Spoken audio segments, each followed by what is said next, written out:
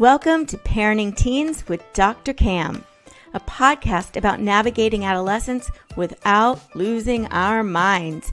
Each week, I guide you around the teenage landmines with practical tips, simple solutions, and words of encouragement. I'm your host, Dr. Cam. Let's get on with the show.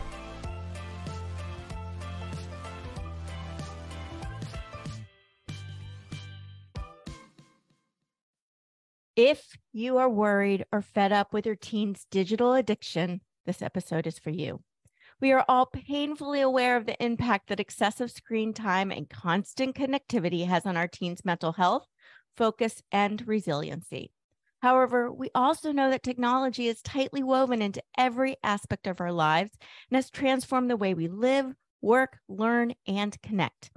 Our job as parents is to find the balance between embracing the benefits of technology and safeguarding our children's mental and emotional well-being. Not an easy line to walk. In this episode, I'm joined by school principal Dr. Michael Gaskell to discuss how we can help our teens navigate through the digital noise and reverse its impact on their wellness, focus, and resilience. Dr. Gaskell has written several articles on the topic of digital disruption and its effects on students. He has also discussed the importance of supporting teachers in dealing with the disruptions caused by technology and how administrators can help them in this regard. He currently writes a monthly column in ASCD Smart Brief, presents at national conferences, and has published 3 books, Radical Principles, Leading Schools Through Trauma, and MicroStrategy Magic. Welcome, Dr. Gaskell. Thank you for joining us today. Thanks, Dr. Kim. Great to be here with you. Absolutely. So please start by sharing a brief backstory. What inspired you to focus on the digital disruption and its effects on students? Yeah, sure. So it actually goes back to the 1970s when we didn't have social media. And I was a struggling student who was evaluated and expected not to succeed. I got a very poor evaluation.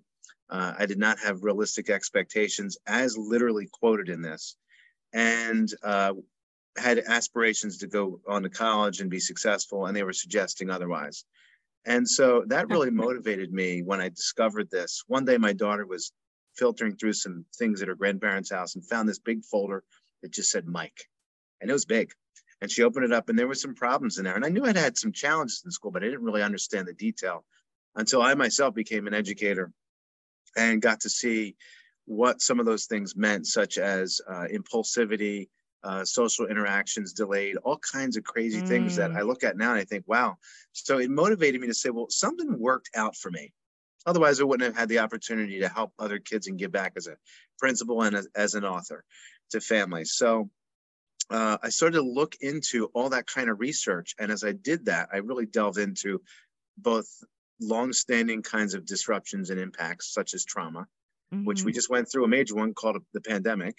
Yeah, just a little impact. Yeah, and that reinforced some of the digital disruption challenges. And then I delved into that because that's the reality kids are dealing with today. Not only did they just come out of a once-in-a-lifetime pandemic and they're still struggling coming out of that, but they are also delved into the digital world. And that's not necessarily in and of itself a problem or a bad thing. The reality is we live in a digital world and we have to learn how to navigate through that and teach kids. And there's lots of great ways that I researched and that I get to share. And so I'm excited to be here to do that today.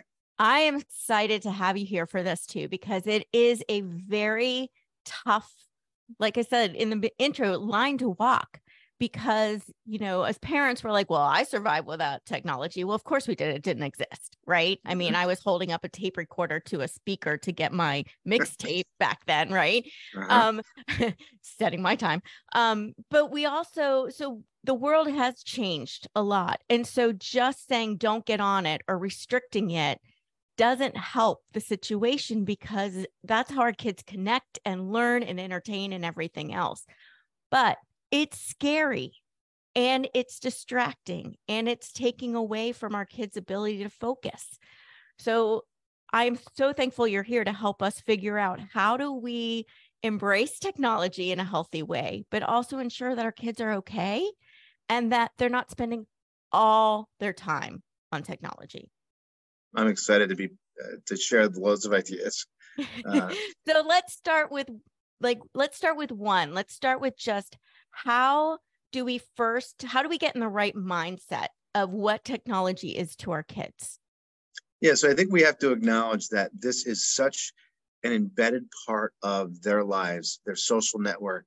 It matters so much to be integrated into their social networks that we could sit here and say that's bad for you and you shouldn't be online.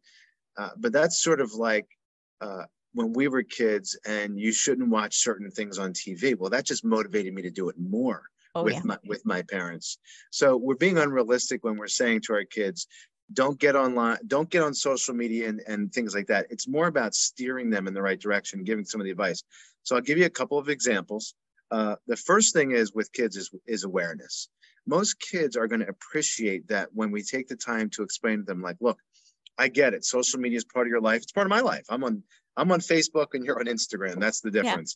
Yeah. But it's important to say, I get that. I'm not dismissing that. However, there are some real dangers online, and you should both be aware of that, and then use some anecdotes that are really simple, practical things that I share. So one of the quick examples of awareness is an Instagram study that was done a few years ago. And what's really funny about this is Instagram's very quiet about this study. And the reason is because it could affect, and I don't want to get into politics here, but market value and things like that. But what they wanted to know was if we expose kids to realistic images and then have a control group that just looks at what is always enhanced online and then ask them to tell us how they feel about themselves. And this was focused specifically on girls, but this also applies to boys as well. I know that arguably the influence is greater on girls, but certainly boys are affected too. Yeah. So they wanted to know, is there going to be a difference when we show them realistic images? And boy, there was. And here's what happened.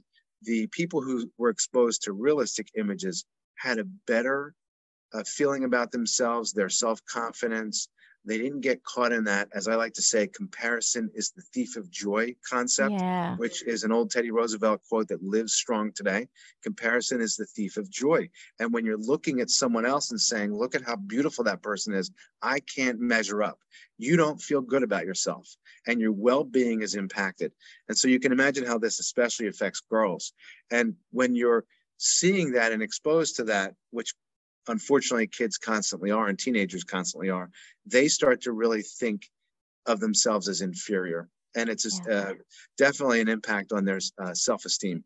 So when the Instagram study exposed kids to both, and they did a couple different things. They showed realistic images, and then they also showed, you see this nowadays with famous people. They say, this is me without makeup.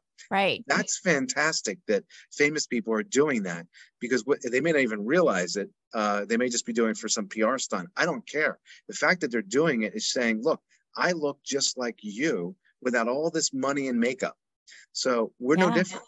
And it gives kids a chance to start to feel like, I'm okay. I'm just one of these other people. So that sounds like a subtle thing, but it's a very powerful thing. So this is one of those awareness pieces. The other thing, I'll tell you another quick study that was done, an Australian study that was done a few years ago. And what happened was they examined students' social media behavior before, during, and after receiving direct instructional guidance on the consequences of online misconduct. So this is where we as educators come into play. We can have a role in a health class or a social media class or whatever that class is somewhere in school where we can teach in this. And the researchers found that instituting a proactive instructional approach helps students develop significantly longer term reductions in anonymity perceptions and toxic online disinhibition. Now, I just said a bunch of stuff. So let me unpack what does that mean? I just said a bunch of stuff. Put that in English for us. Yeah. So there's this thing called the online disinhibition effect. And it's a very fancy term that as soon as I explain it, most of us will get right away. So what happens is when people are online, they're perceiving the world in a much more two-dimensional way, not three-dimensional like we really are. And unfortunately, that's actually very bad, because what happens is we don't see a person on the other side of that interaction as real, as human. There's no it drains the humanity out of the other person. Yep. And this is why you start to see this very toxic behavior online, trolls, some of the negative things that happen that kids and adults get wound up, and you see this a lot with adults in politics, unfortunately. Yeah. It's one of the worst things that can possibly happen. So the reason it's so important to make people aware of this is once they learn about this in an instructional format, they actually can last for not just a moment, not for a few days. These are longer term, weeks on end impacts about managing their understanding of online toxic behavior and disinhibition effect. The other thing I want to mention that's related to this is there was a University of Buffalo study done a few years ago, and they actually looked at Facebook, and they wanted to know, well, what happens when people are on Facebook and they're getting caught up in these amped up discussions where it's very polarizing, and you're wrong and I'm right, and here's the evidence why, and you're an idiot. And what they were able to show was that people actually become less intelligent when they're engaging in these online disputes. And that may sound insane, but think about it. When you're getting defensive and you're getting in that fight, flight, or freeze mode, you're tapping into primal senses. You're not tapping into the frontal lobe and the more cognitive senses. So again, this is an awareness thing. So now that we've gotten some awareness down for kids and adults, it's very important to say, okay, so what are the antidotes? Is there solutions? And there are. And so that's what I'm here to tell you a little bit more about. That's what we want to hear. How do we turn this information into something practical that we can do, especially when it comes to our teens who don't want to listen to us when it has anything to do with technology, because we know nothing as adults about technology, right? So give us something practical. How do we get through to our kids with this information? So I'm going to give you a couple examples. Okay. Actually, I already just gave you one, which was just the awareness, getting them in the door. And sometimes when we have a teacher explain that rather than a parent, kids are going to be much more open-minded, especially if it's a teacher they've connected to. Yeah. But there's a couple other very specific strategies I wanted to make the audience aware of. The first one is simply something called coffee house chatter. So let me dive into that for a minute.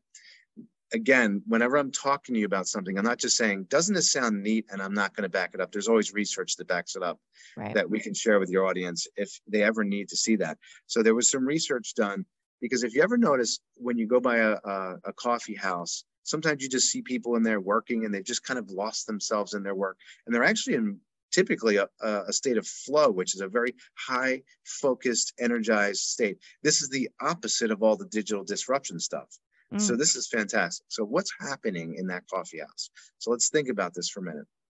If there's enough background noise that I like to call a distracted focus, because it distracts you away from pings and pongs and all that toxic stuff we just talked about, and instead steers you towards a focus, which in fact can happen in a coffee house because it's indistinguishable noise. You hear this background chatter, but you can't really tune into any of it, which is ideal, because what it does is it induces these theta waves that get your mind really focused. Okay. And I'll talk more about waves in a minute with another strategy. So what happens is people are losing themselves into this focus. We've all been there accidentally. You can actually engineer this. So why don't we do this, right? Why don't we do more of this? That's what I always ask. And in classrooms, you can play some coffee house chatter. There's tons of apps, YouTube. You just type in coffee house chatter theta waves, and you hear that wonderful background noise.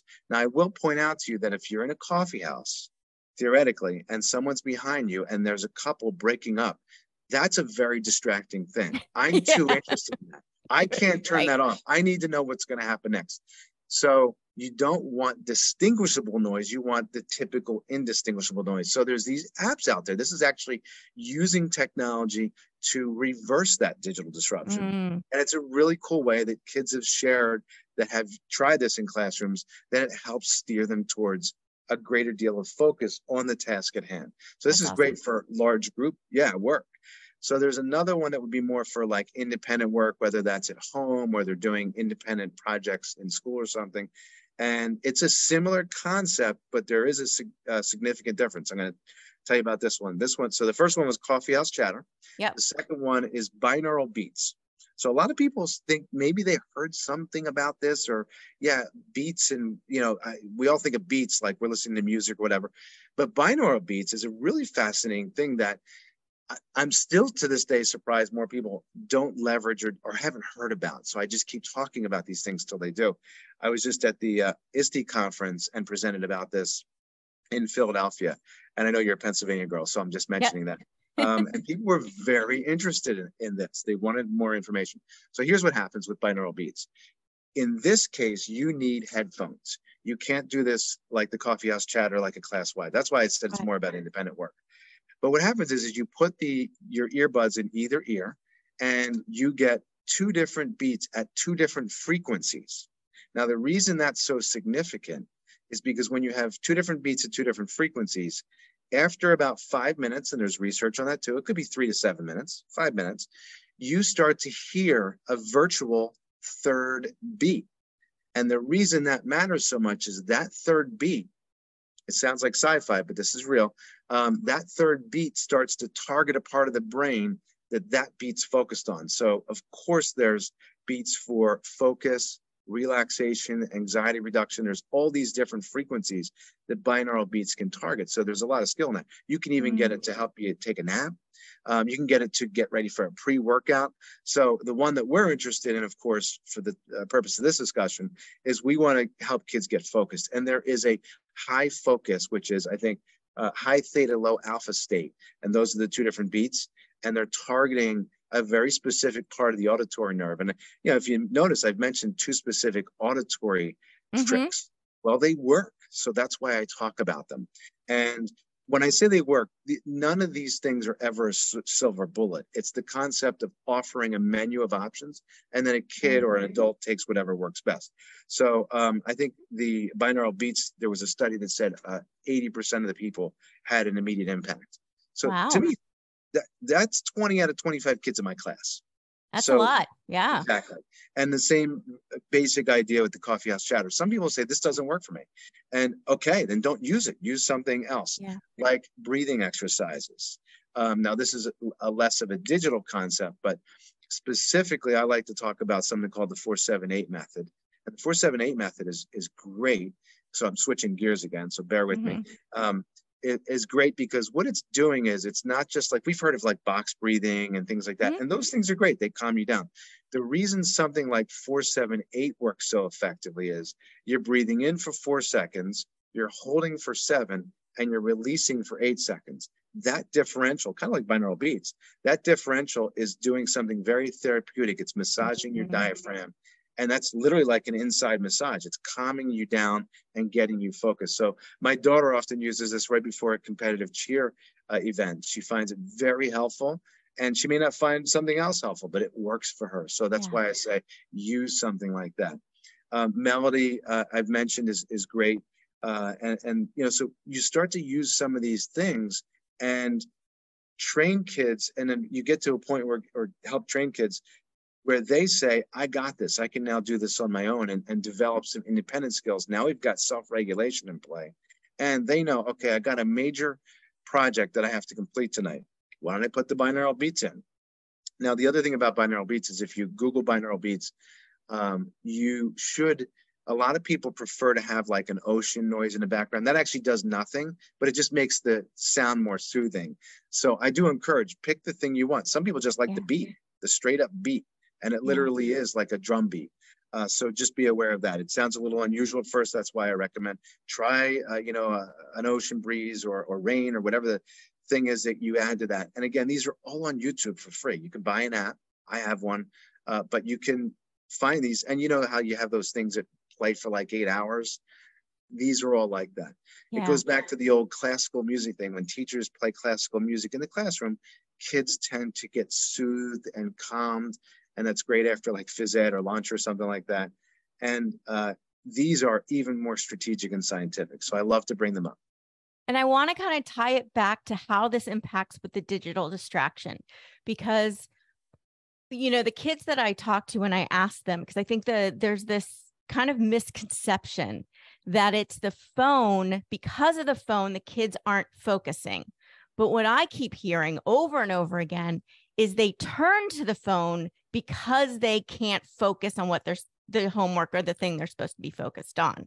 So it's not the phone that is luring them away. It is the fact that they're turning to it because that's stimulating in their brain. And let's face it, the way our brains what our brains are used to is a lot more information and more speed and more everything else, which is why kids get bored very quickly now, because their brains are used to all the stimulation. And so what you're offering is saying, okay, rather than saying, I'm going to take the phone away so you'll focus, which won't help. Kids will literally watch paint dry other than do their homework because they can't focus. You're saying, let's figure out ways to help them focus so they don't feel the need to go to their phone. Am I correct in that? Absolutely, 100%. Okay. They're getting a hit every time. And that's why these apps are designed this way. And again, when you explain this to kids, they appreciate that understanding. So we're not blaming them. We're saying, no, this is designed to distract you, to disrupt you, to keep you on that app, or to keep you engaged in this discussion. And that's not a healthy thing for you. So when you start to use some of these tools like I talked about, the other thing that tends to happen is you start to create this perpetual cycle of a reverse thing, because what ends up happening is there's almost nothing. Cal Newport writes in his book, Deep Work, as satisfying as the fulfillment of deep work, or something that you've really accomplished and had a great sense of accomplishment over. What ends up happening is you get the same kind of rush satisfaction that you do from these apps, but you're actually working productively. And then you start to make that connection in your brain starts to rewire, and you start to think, oh, when I do this, it makes me feel really great about it. And there's a sense of accomplishment. And then you want to keep pushing and pushing. One of the great things about that is, and a good example of this is when we walk. When we walk, and this is another quick strategy, when we're walking around and just taking a walk, what ends up happening is we start having blood rush throughout our body. And guess what? That goes into our brain too. That's exactly where we want it, because now we're starting to pump the senses and get things moving. And I don't know if people have noticed this, but when you're walking, sometimes you come up with some of the most creative ideas, or you recall things that you needed to remember. And there's no coincidence there. That's happening because when you move the body, you move the mind. So it's a very helpful way to, now I'm not saying in class, have kids just walk all over the school, but you can certainly get them up and get them moving around and things like that. Absolutely. And we should do more of that. That's why there's some great things about, flexible seating out there now. And I call it right size seating, because it's got to be the right seating for you. Your seating will differ from someone else. Again, I always talk about these things as there's no silver bullet. There's a consolidation of things, and you can try a variety of these and then find the things that work best for you. So I totally agree with you about that hit that kids get. And that's a stimulation in the brain. Go get it in a more productive way and get a sense of accomplishment. This is why you see sometimes some of the greatest athletes and talents, scientists, whatever the thing is, but we tend to equate this for kids best to athletes.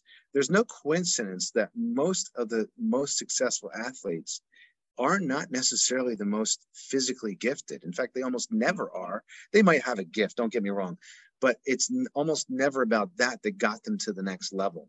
You think about somebody like Tom Brady, and by the way, I'm not a Patriots or a Tampa Bay fan, but you got to give the guy credit. He did extraordinary things. And you think about other athletes like Simone Biles, who ironically had an incident where she needed to take a mental break, but then was able to regain herself, right? So we're all human, and this can happen to all of us. I would argue that that's even a great lesson for people, that look, here's another person that's no different than us in terms of our anxiety and how we must overcome it. But Tom Brady and Simone Biles and some of these greats, it's all up here that made the difference. It's not they got themselves physically somewhere, but all of us can, for the most extent, get pretty close to that. And then it's this that shifts it to the next gear. And I want to point out to you, because I think, we hear this and parents are like, all right, I'm going to force my kids or push my kids to do that. And you just said the word, a sense of accomplishment is what really kicks that in. When parents own it and push it and force it, it takes away the sense of accomplishment, which is the reward for doing something hard. And so now we've removed the reward and we've removed all the motivation for doing it. So I think what I love hearing is this is about stepping back, not pushing or taking away things that we think are distracting them, but going, how does your brain work? And it's funny because I just did this with a client yesterday.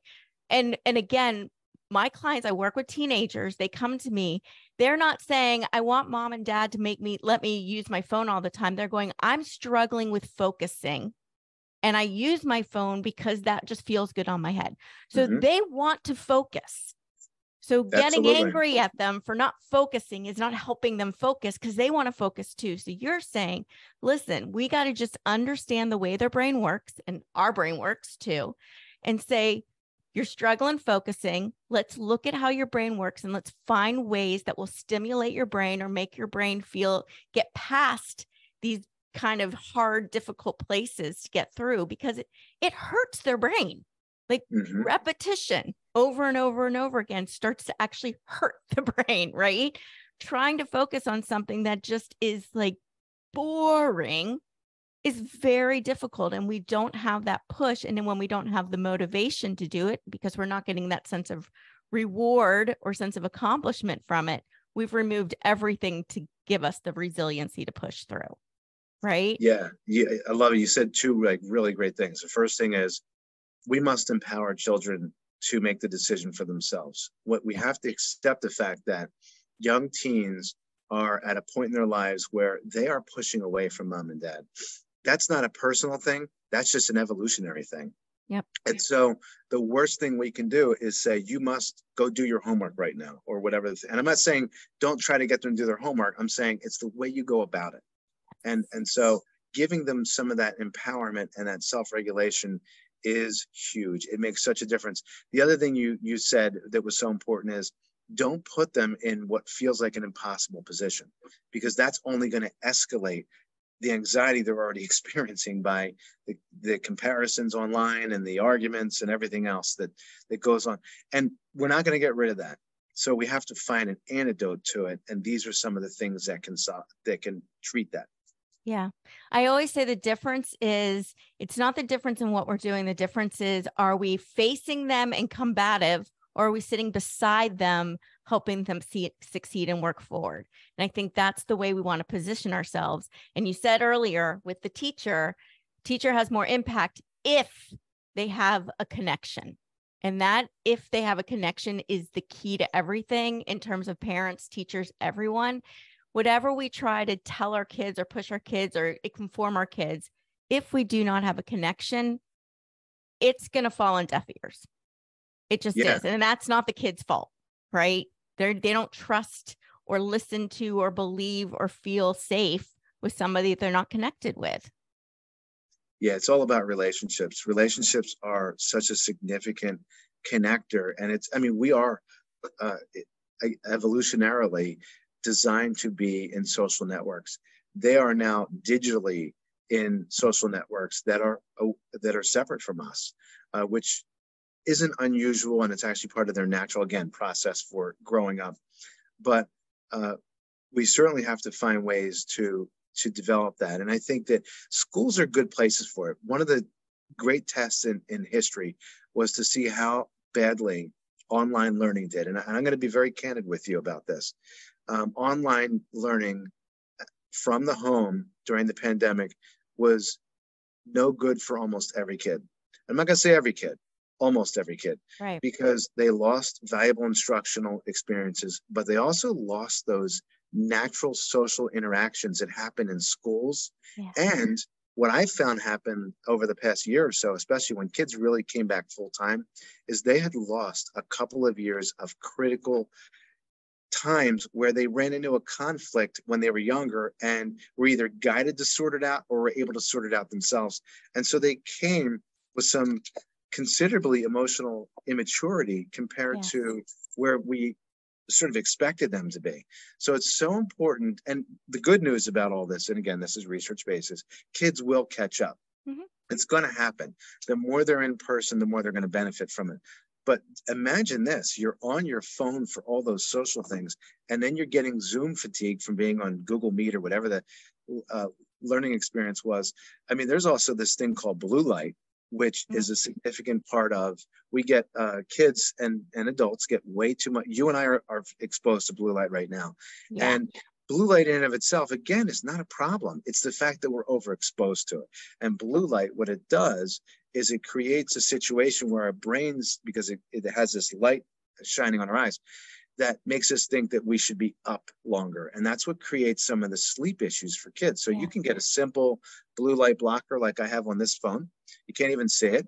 We all get screen protectors now. So why not have a screen protector on it that is blue light blocking? So now 80% of my time that I'm looking at my phone, that I'm looking at technology, is probably on my phone, and I'm not getting that extra exposure to blue light, which makes it difficult to settle in and fall asleep at night because of serotonin levels and all kinds of geeky science stuff I don't want to bore you with. But the same thing with computers and everything. So it's important to try to reduce that. And there's simple strategies for that. Like I got it built into my glasses. The blue light glasses are great. Yeah. I have the same. And so not only when I go outside do they tint, I have that natural trend, because I can't wear sunglasses. If I have two pairs of anything, I lose things immediately. Right. So these things become transitional. Everything. Yeah, and then they also block the blue light. So these are some of the scientific things that are simple solutions that we can and should be doing more to help support our children. Yeah, these are great. So before we go, what is one thing that you want to make sure parents walk away with from this episode? So I think they could just start to share some of these resources with their kids and say, look, I know you don't believe me, but listen to this guy. Yeah. He spent, he's a practice educator, but importantly also did the research. I know that these things, again, no silver bullet, but that if you start applying some of these things, you're going to find your matches, and that you can find comfort in it. And again, don't put those demands on kids like you can only be on your phone 1 hour a day. I'm not saying don't try to help them restrict it. I'm saying if you start to dictate to them, they've already fought back. I'm sure you're going to say, oh yeah. And you're going to get into these exhausting arguments, and then they're even more anxious than they were from just being on the phone and everything else that we just spent the last half hour talking about. So I think it's so important for us as adults, and I'm a parent, I have 2 daughters, and I'm a school leader, that I say to them, look, as a parent, I'm not perfect, but this is what I know. And this is what I share with them, which is you have these tools. My daughter's using the 4-7-8 method. I caught her reading my book the other day, and I wanted to cry, and she said, it's not a big deal, Dad. And I said, I know, I didn't want to push it, but go ahead, open up to page 39. That's some good tools. Right. So, but those are some of the things that I would say is make them feel empowered about it. Make them feel like we're not saying get rid of this. We're saying we have solutions to navigate around some of the things that create issues when you're on that. Right. I love that. So how can people find you? The best way is Gaskell, M. Gaskell. That's my Twitter handle. That's my best way. You can either message me personally, or you can follow me or anything. And I'll follow you right back. I love it. I notice a lot of educators are on Twitter. Yeah, and I'll tell you, there's this new one called Threads on Facebook. So I'm taking I saw that. Yeah. Okay. Wherever I find educators and parents, I'm gonna, in terms of social media, I'm gonna go there, because I'm not married to one. I'm not politically aligned to one. I just want to find a home where we can all connect. I love that. And that is so important for educators and parents to be connected, because we're all going for the same thing, is helping our kids. Absolutely. That's wonderful. Well, thank you so much for joining. I'm really grateful for you, Dr. Gaskell. You're welcome. It was a pleasure. And thank you, parents, for taking time out of your busy day to spend with us. I appreciate you too. If you want more information on how to best support your teens, check out my 10 top tips for raising teens at AskDrCam.com/parenting tips. Until next time, stay curious. Remember, there's always more to the story than what you see. And that's a wrap. Thanks for joining me today on Parenting Teens with Dr. Cam. Make sure to visit my website, www.askdrcam.com, where you can subscribe to the show in iTunes Stitcher, or via RSS, so you'll never miss a show again. While you're at it, if you found value in this episode, I'd appreciate a rating on iTunes, and hey, why not share it with a friend too? Be sure to tune in to my next episode. And remember, parenting teens may not be easy, but with my help, it can be a whole lot easier than this.